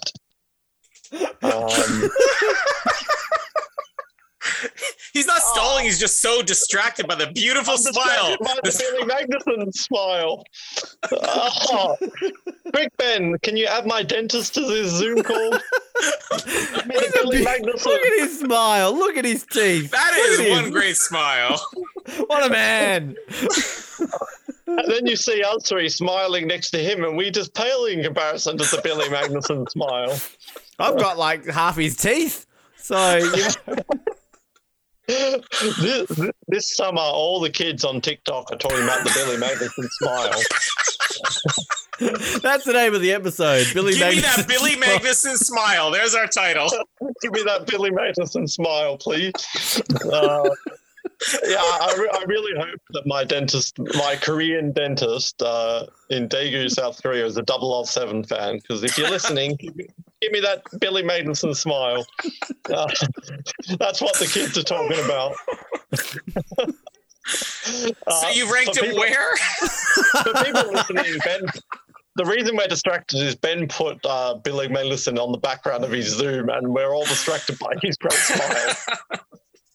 Which I feel bad for VJ, because like BB, VJ has been knocked down on the smiles now. I'm putting him 8th, so just below Krylenko and just above, sorry Ben, Davidoff. Oh no, boo. Davidoff, great character, not a great smile. Yeah, I don't think we don't see Davidoff smile. Well, he's probably got a hidden smile. He's got nothing to smile about. Not you, Davidoff. That's his whole movie. It's just literally like, you're not allowed to smile. Not you, Davidoff. Was he smiling on the poster? He wasn't. No, he wasn't. He's grumpy on the post because he's Davidoff. He's just like, oh, I'm Davidoff. I'm not meant He's to be also happy. going to his dentist this weekend and saying, give me that Billy Magnuson. Give me that Billy Magnuson smile, please. Who's got a better smile, Billy Magnuson or Paloma? Oh, Billy Magnuson. True. You know, he's got a pretty darn good one. I thought we were going to call this something to do with Paloma, but no, we've got our title. So Billy Magnuson's smile gets him all the way up into number 5. Wow. What? Logan Ash. Law of averages, because this was a very spread out list. I mean, I had Davidoff at number, so he's beating Davidoff now. Davidoff was 5th because he had 1, 16, and 10. Oh, not you, Davidoff. So he's just below Bambi and Thumper and just above Davidoff. So, all right. So our final list for right now is MI6 Crew, our most recent one that we did. So we've got 1 new addition in Nomi, and then we've ultimately got 4 that may or may not change. So obviously, Ray Fiennes, Tanner, Rory Kinnear, Moneypenny, Naomi Harris, and Q, Ben Whishaw. What about Robert Brown? We got to see him in this movie, so I mean, can we? that bumped him up 3 spots for me. I'm not going to lie. Definitely for me. I'll just start off by saying Tanner and Moneypenny. Well, okay, they've technically changed because I've moved someone up above them. But I didn't move them outside of this. I've actually moved Q, Ben Whishaw, up to number 10. So he's now ahead of Tanner and Moneypenny. So, yeah, I really appreciated him. Like, he's still not my Q, but I think I can believe him as Q in this era, in this period, in the Daniel Craig era. One thing I was thinking of is if he's not Q, like maybe make it so like, you know, you're Jack Wade, right? Like, it should be Felix, but not really Felix. If you call this guy just like Jerry, like I'd probably rank him maybe a little bit higher. I don't know. Like, it's just kind of, you know, if he's just a stock standard, like it's just, I think what kind of keeps him a little bit lower for me is just he's meant to be Q, and always my Q is going to be Desmond Llewellyn. And I like John Cleese a lot more than I like Ben Whishaw. But yeah, he definitely improved in this movie for me. I like the emotional range. I really, really like the fact that they confirmed that he's gay. I think that's great. I love, like, his cat is fucking ugly, but that scene is hilarious when it's like they come with hair, you know. And like the way he picks it up and he kisses the cat as he puts it down onto the table. And like even that little scene with him, I don't even know what Moneypenny's touching, but he's basically like, don't touch that. Like, kind of when he like goes off at her. And I love, like Colin, you mentioned the other day, I love the tea set when he opens the drawer on the plane, like, oh no, not that one. And just Ben Whishaw has this thing of when he's like, when Bond's died, like the quivering of the lip. It's just like, oh, like he just does it in a way where he doesn't have to cry. Like you just see it meaning like, oh, so good. So yeah, he's moved up for me. So Tanner and Moneypenny dropped down a spot, but they're not moving. I am going to swap, and you two are going to be happy with this. I'm putting Ray Fiennes as M up into 6, which drops Samantha Bond's Moneypenny down to 7th. Yeah. I mean, the character of M is kind of a bit incompetent in this movie. I mean, he's kind of to blame for what happens at the end. But I think, Noah, you said he's kind of plays a good M role in this film, and I like that. We don't have to have him like with a gun and shooting. Like, this is the first time we've just got M behind a desk being a M. This is the first time we haven't had Ray Fiennes shooting someone. So, you know, I like that. And I kind of like that mystery at the beginning. It's like, oh, what's M up to? Like, no, don't look at that Moneypenny and don't do this. Oh, no. Don't touch that. Don't touch that. That's my file. But like his eulogy at the end too is, it's good. So, but I wanted to put him even higher, but I can't put him ahead of John Cleese. I can't put him ahead of Bernard Lee. I can't put him ahead of Lois Maxwell. I can't put him ahead of Judy, and I can't put him ahead of Desmond. So he's lower than John Cleese. Yeah. Yep. Oh, stunned silence. I put him ahead of Samantha Bond. Shut up. So that then leaves Nomi, boring Jinx, Just so disappointing to me. She's got no, you talk about people having chemistry. She's got no chemistry with anybody. She's in a couple of action scenes, but then she just does nothing. Even at the end, she's just a boat driver. Oh, I'm going to take you out to the thing. You did not Quarrel down for being a boat driver. Well, that's because he's Quarrel, and don't bring that up. You can't even compare the two. She was so fun in the trailers and so entertaining, but then there was just nothing more. It was okay, cool. So I don't like her. Jinx is 1,000 times better. I'm right. You two are wrong. Shut up. To quote Noah, she looked hotter with the wig on. Well, I'm bringing it up now to embarrass you. I have her at 17th. She's one spot ahead of Molly Warmflash and one spot below Frederick Gray. And to clarify, I have Damien Falco 2 spots ahead of her. Yes, that's right. Oh, Ben. I'm glad Billy Magnuson smiled after that. Oh, he's turning into Anakin. So I guess I'll kind of do this in order top to bottom here because there's not going to be any changes for my M. Ralph Fiennes stays at number 4. I will say I hope that he is the one who comes back because if you give Ralph Fiennes 7 movies like Judi Dench had, I think Ralph Fiennes, if he delivers what he did this time, he jumps ahead of Judi Dench on my list. But for now, Judi Dench having more appearances and for everything she did do, she's below. But he perfectly captures everything that Bernard Lee did and then combines it with stuff that Judi Dench did. I love Ralph Fiennes. What? Huh? Stuff Judi Dench did. Stuff Judi did. The new adult book coming soon. Put a wig on her. The stuff Judi Dench slaps people. Stuff Judi Dench did. Judi Dench doing things. Judi Dench doing cats. Pass me that teapot. I just want her with Q's cat. Put a wig on it. Pass me that smile, Billy. Where's my bulldog? I haven't done that in a while. Where's Kincaid? Kincaid. Which brings me to another no change. My number 6, Moneypenny Naomi Harris. She really didn't improve in this movie at all. But I will say, even more so after watching this movie, Ben, she is the hot Moneypenny. No, she is not. What number did you say she's at? 6. So she stays at 6. All right. I was looking at the wrong list. Gotcha. Now where my shuffles start happening, because I had Q at 15 before, and really wanted them to do something with this character. And I don't even care if you do. I'll stand by my argument that, you have to be able to separate Desmond Llewellyn. If Desmond Llewellyn had 6-7 movies, it would be a lot easier to accept Ben Whishaw than it is, having Desmond Llewellyn doing 17 movies. But he jumps up huge on my list because I had him at 15 and I'm putting him up at 9 now. So he's going to be just below John Cleese, which really is only because John Cleese is John Cleese. If you delivered the exact same performance and it was, I don't know, who's a lesser Monty Python person? Eric Idle.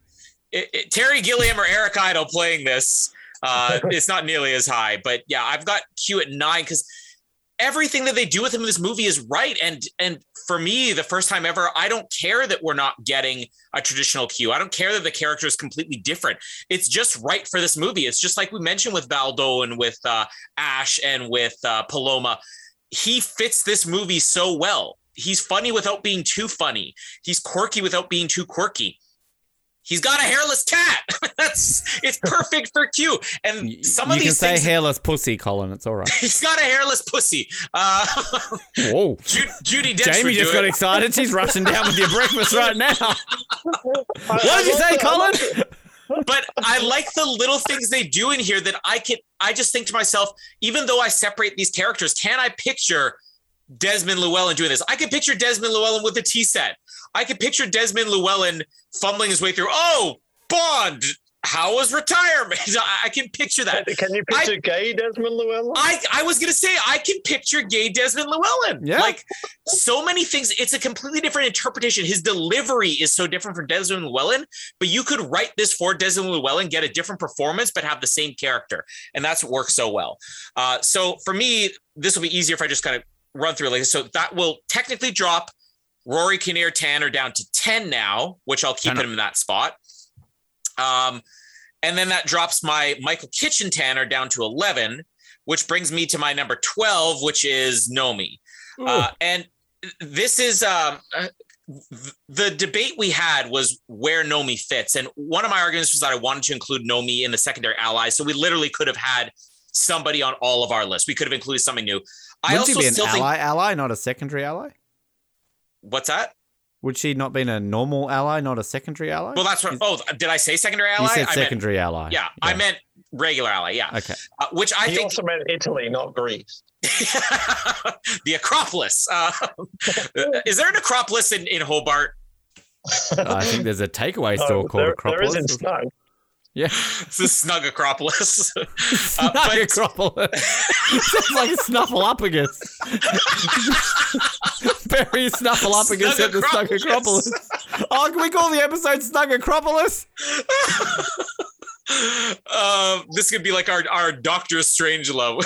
Give me that Billy Magnuson smile, aka the Snug Acropolis. Give me the Billy Magnuson smile at the Snug Acropolis. It's a long title, but we can do it. It's like Primo Cyclops all over again. Yeah, in brackets, Snug Acropolis. Can we get a t-shirt line called Snug Acropolis? Let's do it. But so I do think that Nomi's role. I understand Noah's argument. We have Bond girls, we have secondary Bond girls. We don't have an all male category, and the allies kind of is the all male category. I get that, but I kind of feel like if we were to have taken Nomi and made this a male character, I think we instantly do put her in the allies, but I get why we include her in MI6 as well. It's so hard for me to rank her against these people. I think this was my biggest debate that I had, is that if I'm ranking her as an ally, I rank her a lot higher. But when I'm trying to compare her to people like Tanner and Frederick Gray and Robinson, she's totally different. I will say you really undersell what she does in this movie, Ben, because I think she kills about 150 people in that final battle scene.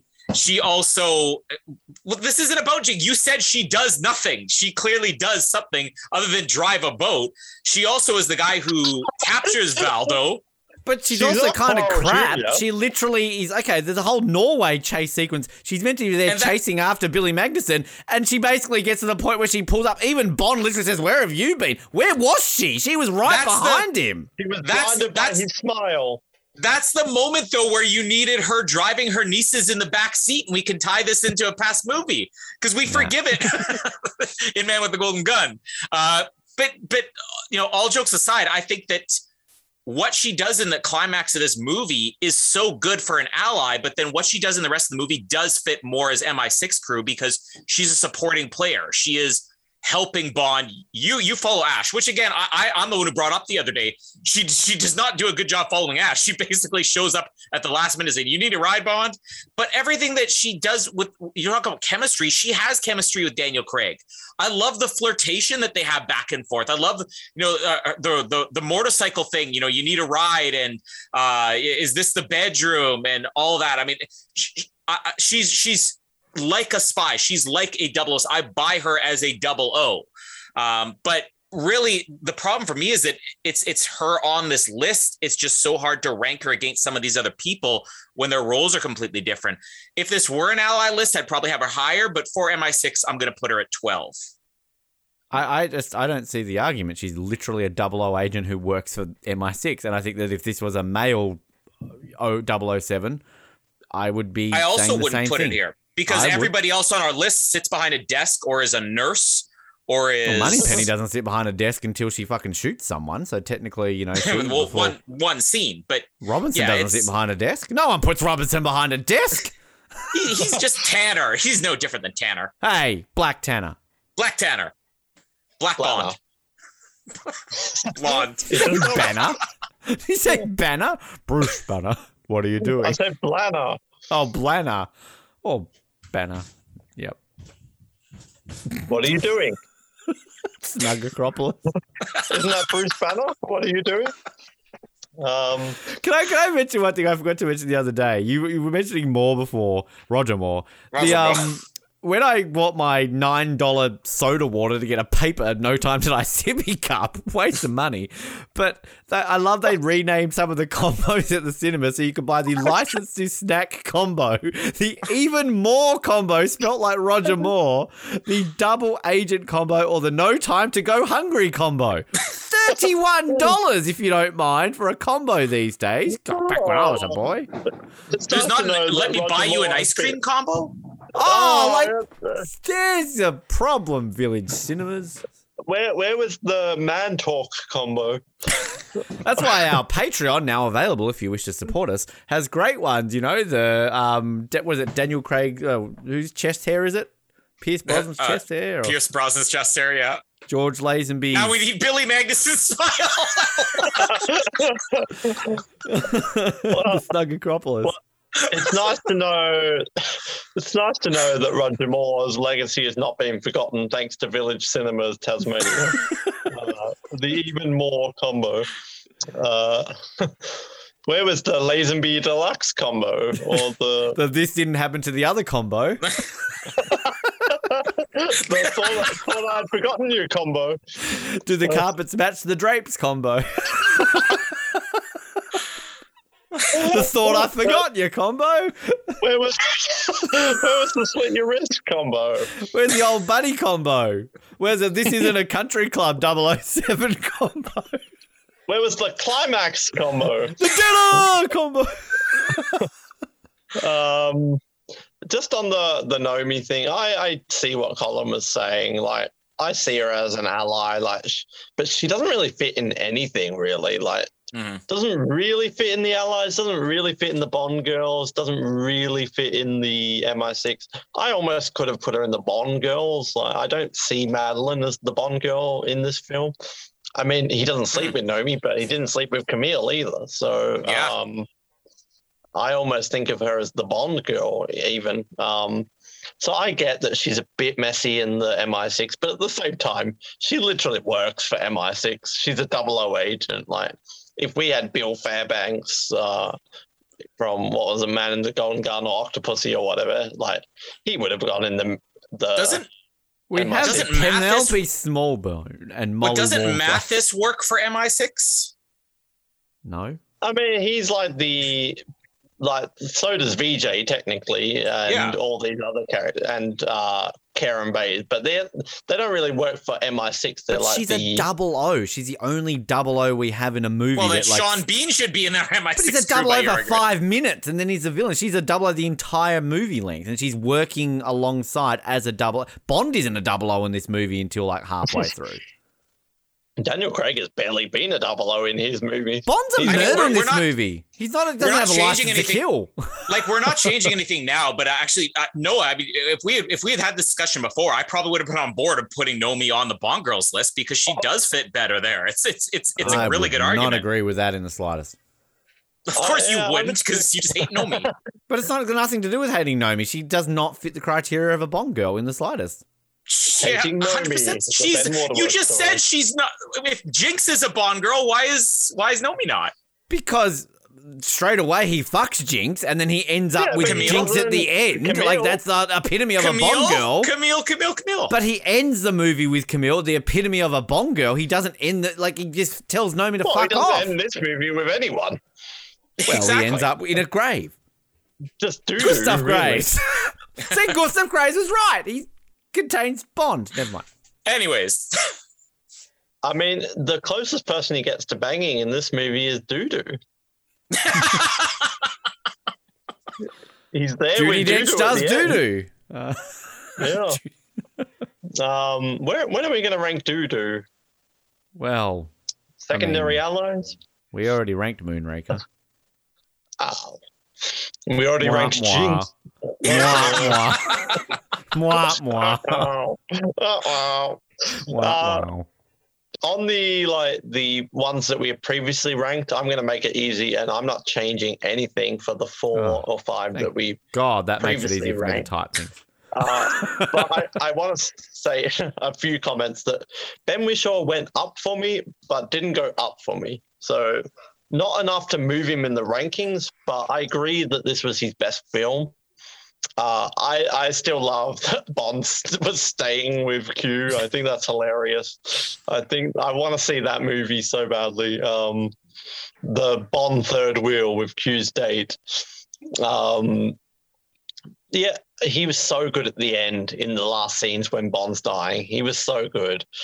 But to me, still hashtag not my Q, but not even because of Desmond, just hashtag not my Q because he doesn't fit the role of Q to me. And Q doesn't have to be an old grumpy man. It could be an old grumpy woman. It could be...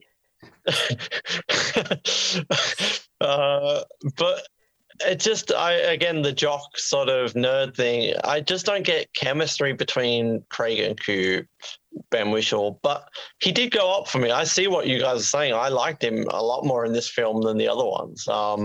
And it's weird because I'm anti Ben Whishaw Q, but I almost want him to continue because I just want all of them to continue. So I'm fine with Ben Whishaw. He's just hashtag not my Q. That's the name of Noah's autobiography. I'm fine with Ben Whishaw. Moneypenny, yeah, we got. But it's funny because you guys are saying how she didn't have anything to do. To me, that's perfect Moneypenny. This was the level of money. Even in this film, she did more than Lois ever did. But I agree. We were missing the scene of Bond and Moneypenny. But you guys are saying, well, she didn't have much to do. Good. Have Moneypenny in 4 scenes. I'm fine with that. Like, set the precedent. Don't do anything, Moneypenny. This is like me saying I want my what Magda to be silent. It's like I want Moneypenny to do less. Get behind that desk. Sit down, shut up, and don't get in the way, Moneypenny. Yeah. Sit down, stop shooting Bond, get down. Move your ass low. I just wish we had Craig coming in, like throwing a hat. We've never seen Craig in a hat. True. Do you ever see Brosnan in a hat? We didn't see Brosnan like Milady with tips fedora. Dalton wore a hat in the wedding scene, didn't he? At the beginning Dalton of had a hat. Yeah. Sean Moore's had a hat at some point. He wore a hat at View to a Kill, wasn't he? When he was out at the races, wasn't he wearing a hat there? I think he had a hat. We need Craig in a hat. I'm going to Google that. Let's see Daniel Craig in a hat. Your new background. But speaking of doing less, when we're talking about Moneypenny, loved M a lot in this film, but because he did less. I don't want M fighting C. I don't want him shooting people. I want him behind the desk like Moneypenny. Do nothing, M. But M was so good. Like, Ralph Fiennes is getting old, and that works for the character. Like, he was showing his age, and that's perfect for the. I was getting shades of Bernard Lee mixed with shades of Judi Dench in here, and a little portrait of Robert Brown. Like, he was so good. The chemistry was off the charts with him and Craig. And dare I say, I think Craig and Dench are amazing, but dare I say, Craig and Ralph Fiennes are fantastic. We got Daniel Craig in. He's got his beats there too. But it's like a cool guy Daniel Craig hat. It's not like a Milady hat. But yeah, I loved Ralph Fiennes. I'll be so upset if he doesn't continue on. At the bare minimum, bring him back. But at the same time, he doesn't move up. He was already 5th for me. Tanner. He wears a hat in Cowboys and Aliens. Sorry. No, I'm just seeing a screenshot there. Let the man rank. Ew. Yeah, can't put Tanner down. Can't put him up. Which then leaves me just with Nomi. Ben, you're a bloody idiot. Thank you. It's funny because me and Colin talked about how she's a better Jinx in the recap before you'd even seen the movie. So it's not just you like being contrary. Like, we literally brought this up long before. Mary, quite contrary. I don't know. Maybe it's recency bias. Maybe I'm breakfast just happy. Time. Oh yeah, here's Colin. Where's our breakfast? Jamie, don't do anything. Get behind a desk. Look at that smirk. Get in. Do, I'm Colin. This is literally just Cheerios this time, so I'm just trying not to chew on. Oh, boo-hoo. My beloved wife brought me a bowl of cereal. What a Cheerios. Just, Jamie's just gone down 4 spots in the rankings today. Judi Dench Does Things, featuring Jamie Hilding. Meanwhile, me and Ben would be desperate for anyone to bring us Cheerios. Yeah, I'd be down for that. No, would you like me to bring you some Cheerios? And that would bring a tear to my eye. Meanwhile, we've just got this smug smirk from Colin. I'm eating my Cheerios. Let's make him choke on those Cheerios. Make him laugh, Noah. Make him laugh. I'm not going to eat on the episode anymore. I'm going to end up choking and dying. What funny picture can I put? Maybe I put some porn behind me. No porn. Cheerios. This is not consensual. Okay, let me talk about Nomi. I don't get what you're saying, Ben. I thought you would have loved Nomi. The scene on the bike, I told you, Ben, off air, I love that I have a thing for old Rex. Like, that's such a great line that I feel like we didn't even mention that. And then Craig's like, well, you'll see plenty of old Rex around here. Like, that's such a Connery sort of line. She does the action better than Jinx does. Jinx was going, wow, wow, wow, and doing cringy shit the whole time. She's basically Wei Lin. Like, she's Wei Lin without Bond getting with her at the end. I think that maybe it's just that I was happy that it wasn't Bond goes woke. Maybe that puts her up for me, but her chemistry with Craig was off the charts. The way they were playing off back and forth with each other and what number. And then it's so touching at the end when she gets in the car and you feel the severity of the situation and she's thinking, oh, like, this guy means business at the moment. And then she requests that Bond gets 007 back, which is a great little scene. And then her kicking ass with Craig at the end on the base is great. It's total Wei Lin. It's way better than Jinx. So, yeah, maybe we were expecting a bit more, but she's got so much in this movie for so little screen time that none of it is wasted when she's in the movie. I love the way that it plays with the 007 thing. And I love her in Bond's house. And she looks really hot in the wig. Yeah. No, Shane, Yeah. Thank you for bringing that up, Ben. Comment made off air. Still hot without the wig, just better with. Yeah, sure. Correct answer. I love her with the Jamaican accent and everything. And I just think she has so much charisma and so much chemistry. I'm baffled. I shouldn't be baffled by your opinions, but this one I'm baffled by, Ben. I thought you would have really liked Nomi. No. Especially if she's an upgraded Jinx. She's not an upgraded Jinx. She's a downgraded Jinx. That's the problem.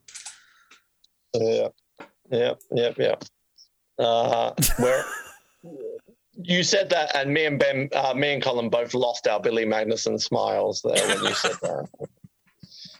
So I agree with Colin. It's a bit hard to rank her amongst all these other people, but I still stand by that she's a staff member of MI6.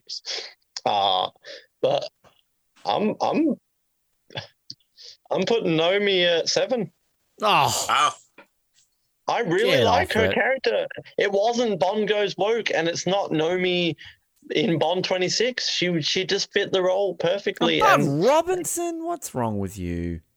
I had her above Robinson too. Oh, you're both dickheads. I mean, Robinson's fine. I like Robinson. Racist. Just out of curiosity, if you both looked at your list, if we were to have had her as a Bond girl, where do you think you would have put her? Give me a second and I'll look at I that. thought you were about to bring up the Allies again. I'm like, let it go, Colin. No, actually, I like the idea of the Bond girl more, but I like the it's- Bond girl. she's I'd rather probably an ally than a still- Bond girl. No way. for me, she's probably still around the same spot, like a number 12 ranking, not necessarily top 10, but Question. If I look Um, just quickly, yeah, maybe around 10th, maybe around Madeline's spot. mhm. I mean, yeah, around where Kara's at 11. I'd probably put her around Kara, 11, maybe 10, 11. Honestly, if she's a Bond girl, she's like that makes her worse for me because she's so not a Bond girl. Like, I just not even close. I would put her below Camille. I would honestly put her below Camille. She would be... To trigger us, don't you? She would be around second or third last as a Bond girl because she's not a Bond girl in the slightest in my eyes. You get off on triggering us. I get off on a lot of things, Noah. I do. All right, I do. Are we done? Am I meant to give you this rating now of where? Yeah, what's her rating? Or all of them, I guess. So M, Ray Fiennes. Why do I not have the original ones here? Okay, so Ray Fiennes 5th. I feel he's gone up. Nomi is 12th. Q Ben Whishaw is 11th. Oh, Robinson still beats him. And Moneypenny 8th. And Tanner 9th. So, fair. Yeah. Pretty fair. Okay, cool. So that's it. That's all our rankings. That's all the ones we need to do. Any last thoughts? Colin, Noah, Doo. No. Billy Magnuson smile. What a smile. Awesome. Yeah, what a smile. So I believe our next episode will be our Felix Leiter rankings, which are genuine Felix. I think we already know the episode title, a genuine rankings of Felix Leiter. Like, I mean, does that not sell itself? Which it's a long time coming. I think this is one that Noah's been frothing at the bits for to do a long time, and really should have been one we've done a long. There's only 7 people on this list. I mean, the shortest one we ever did was Bonds at 6. Although I'm sad we're not doing what's his face, Casey from No Time to Die. Never Say Never Again, because he'd be high. I like him. It's the best thing about that movie, probably. But I'm looking forward to it. I've already ranked them. I found it interesting, and famous last words. I think it will be a pretty average list. I don't think I really have any controversial opinions on my list. So. You know, sex Linda for number 2. But that is coming soon. In the meantime, all the great little things you can do if you missed our No Time to Die coverage. We've got about 48,000 episodes you missed. And keep listening to us because we're pretty good. This one doesn't get nominated for awards or make the New York Times best list, but hey, it should because it's better than that off the podium crap. What a shit show that is. Overrated. My name is Ben, and I'm going to go hang out at the Snug Acropolis. And my name is Colin, and give me that Lashana Lynch wig. My name is Noah, and give me that Billy Magnuson smile. Light up your face with gladness. Hide every trace of sadness. Although a tear may be ever so that's the time you must keep on trying. Smile, what's the use of crying? You'll find that life is still worthwhile if you just smile, though your heart is aching. Smile, even though it's breaking. When there are clouds in the sky, you'll get by if you smile through your fear and sorrow. Smile and maybe tomorrow you'll find that life is still worthwhile if you just smile.